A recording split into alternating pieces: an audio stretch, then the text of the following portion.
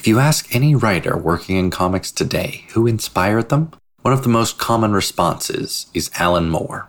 There are very few people that have had more of an effect on the medium, and he's written comics for over 30 years, and in the process, created some of the most iconic stories of all time, including Batman, The Killing Joke, and Superman, Whatever Happened to the Man of Tomorrow. One of his greatest successes, Watchmen, was published through 1986 to 1987, and changed the way comics were written forever. Even to this day, it remains one of DC's best-selling graphic novels, and has spawned many different comics in that universe, as well as a critically panned movie and critically acclaimed HBO television show. However, Moore has publicly severed ties with DC over their use of Watchmen, as well as its continued publication, and demanded that his name be taken off of any further continuations of the Watchmen universe. Additionally, DC's treatment of him and his work led Moore to rarely write comics ever since, ending with his official retirement from writing in 2019. I'm Braden Thorvaldson, and this is What? Explain. Alan Moore's school career hammered home that a life of academia was not for him. He started becoming disinterested in academics in secondary or high school, theorizing that there was a covert curriculum being taught in schools that prized punctuality, obedience, and the acceptance of monotony overall. Given that he was in a British public school in the 1960s, he may not have been wrong. He started experimenting with and dealing LSD in the school, but was caught and swiftly expelled for doing so in 1970. His headmaster subsequently took the time to call up many of the post-secondary institutions that Moore had applied for, telling them that they shouldn't accept him because Moore would, quote, be a danger to the moral well-being of the rest of the students there. Thus blackballed, Moores went into various other jobs, including a pipe fitter, janitor, tannery worker, and a subcontractor for a gas company, before finally deciding that none of these jobs were artistically fulfilling enough. He wanted to try something new.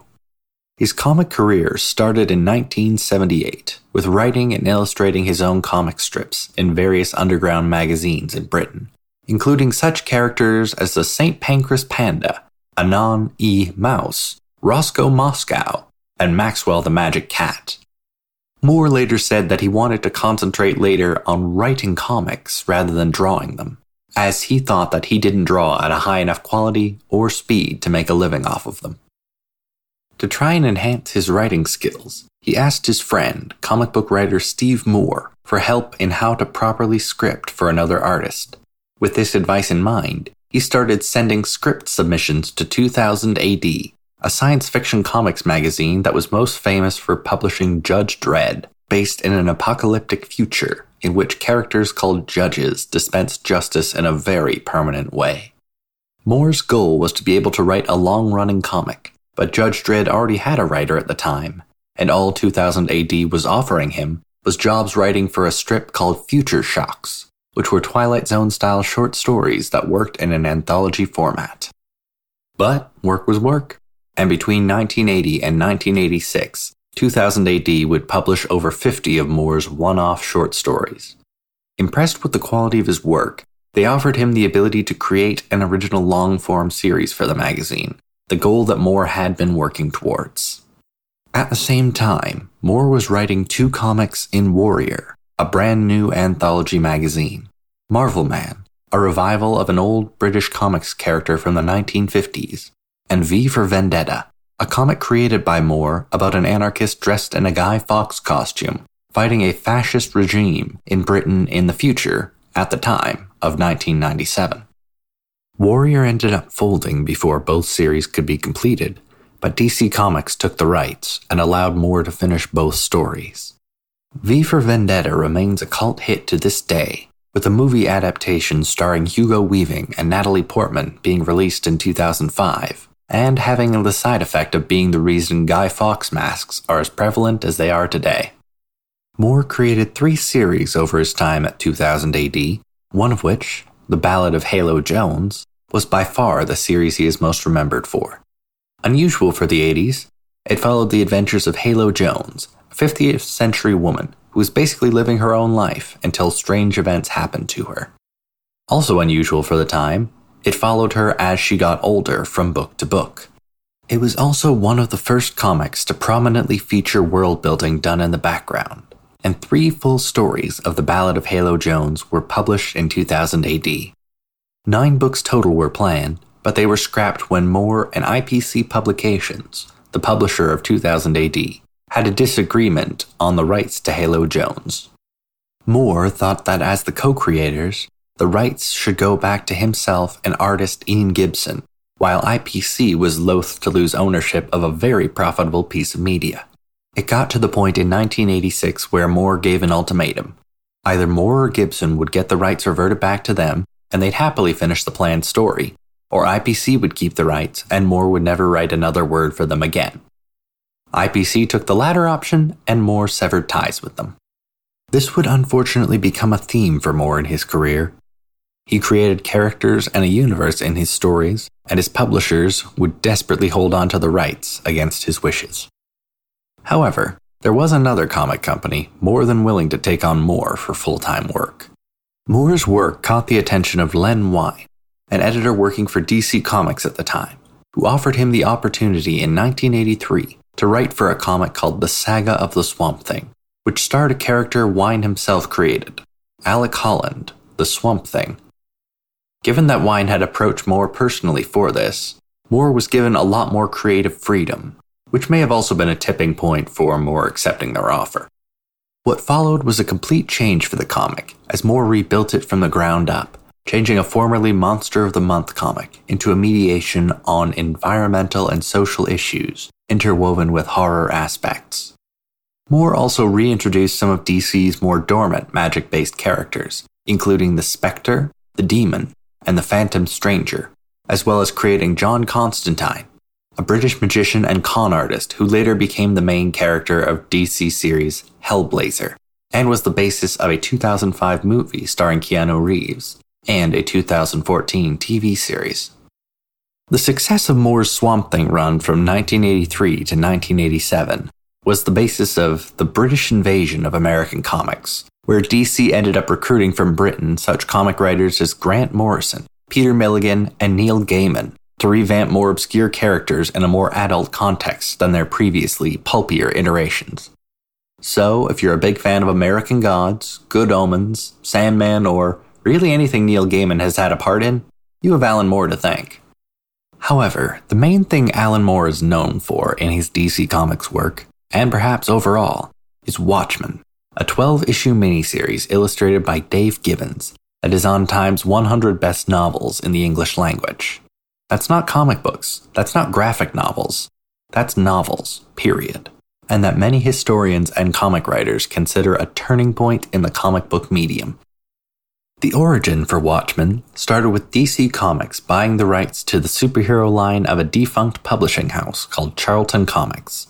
This included such heroes as Captain Atom, an atomic-powered superhero, the Blue Beetle, an inventor, millionaire, and tech genius who fought crime using Beetle-themed gadgets, Peacemaker, a man who used brutal means to achieve peaceful ends, Peter Cannon, a man famed for using 100% of his brain and thought to be one of the smartest men on Earth, and The Question, a private eye with no face who had an obsession with finding the truth. Moore had an idea for a massive miniseries using many of these Charlton characters, but it would make many of them unusable for future series at the end of his story. DC was quite hesitant about burning all of the intellectual property that they just purchased in one miniseries, so they suggested that Moore keep the idea, but just create characters of his own.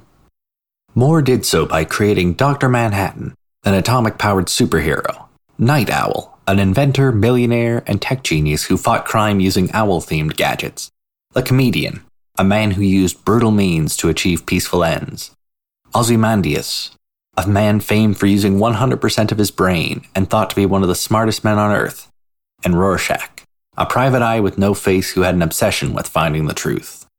One could make an argument his original pitch didn't have to be altered too much.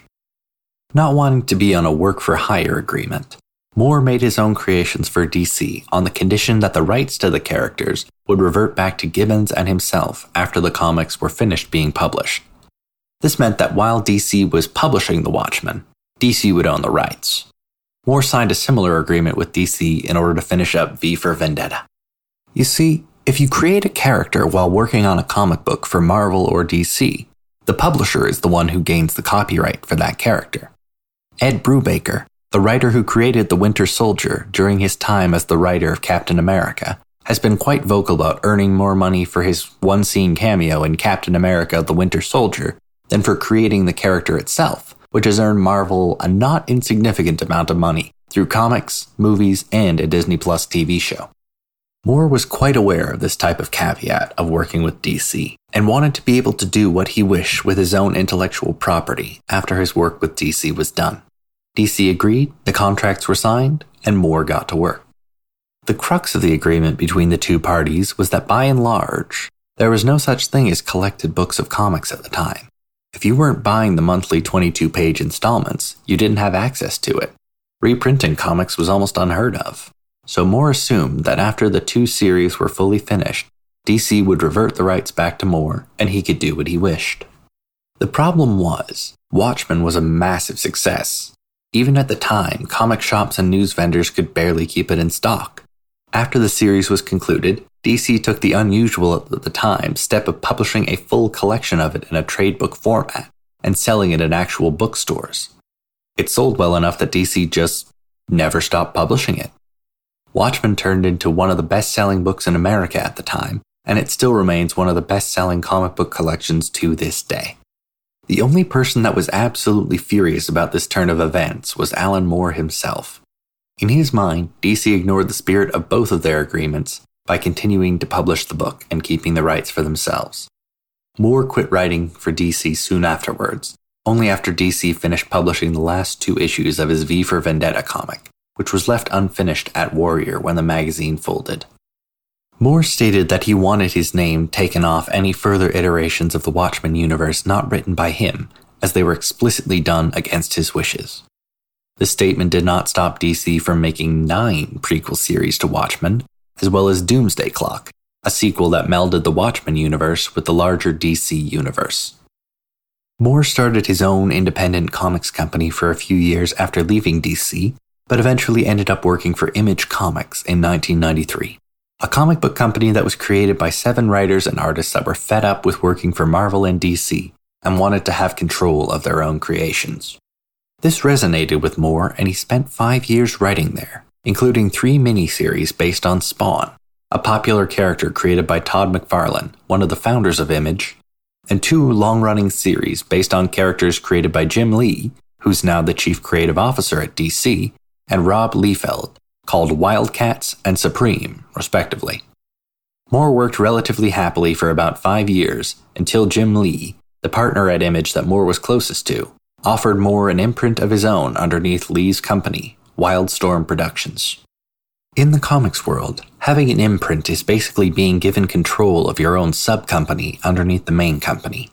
And to Moore, having a comic universe that he could do what he wanted, with minimal interference from others, and working for a person he respected, this was a golden opportunity. He accepted the offer and got to planning. The problem was, while Moore was planning his universe and offering work to a bunch of writers and artists he felt could help him with this, Lee sold Wildstorm to DC, apparently entirely unaware of Moore's disputes with the company. When Lee found out about Moore's history with DC, he knew he had a problem on his hand. The architect of this new universe that he just hired swore to never work again with the people he just sold his company to, and now Lee had inadvertently forced him into a corner. Lee ended up flying to England personally to reassure Moore that DC would leave him alone and he would have absolutely minimal editorial interference from them. Given that Moore had already promised work to so many people, and Moore pulling out of the imprint would leave a bunch of people he considered friends without work, he gritted his teeth and accepted the inevitable. And America's Best Comics, Moore's imprint, was launched in early 1999.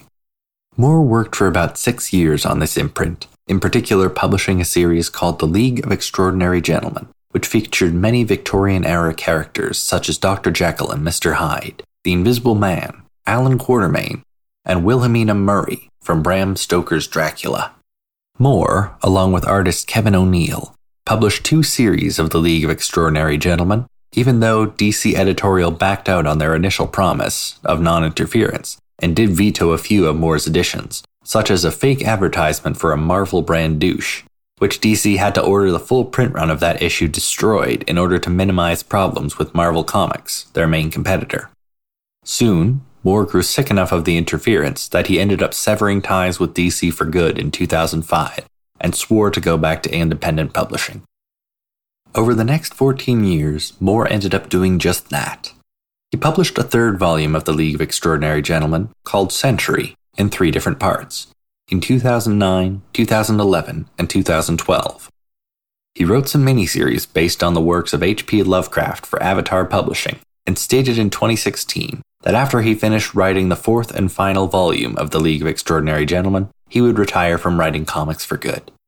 In 2019, he published that volume, wrapped up any writing obligations he had, and announced his retirement from comics, ending it on his terms, or as much as he could. Alan Moore still remains a legend in the comic book industry to this day, even with his move back into smaller independent comics at the end of his writing career. He ended his career having been burned 3 times by a company that he put a significant amount of blood, sweat, and effort into creating for them, and his work still remains some of the most profitable that DC publishes. Watchmen and V for Vendetta are still wholly owned by DC, and are some of the best-selling comic series they publish to this day. Movies, comics, and TV shows are being made with his property, explicitly against his wishes, to the point where Moore demanded his name be taken off all work that was being done without his permission. He was one of the most original minds to work in comics, and to me, it seems an incredible lost opportunity that someone who loved the comics medium so much ended up retiring due to not wanting to deal with the comics industry itself.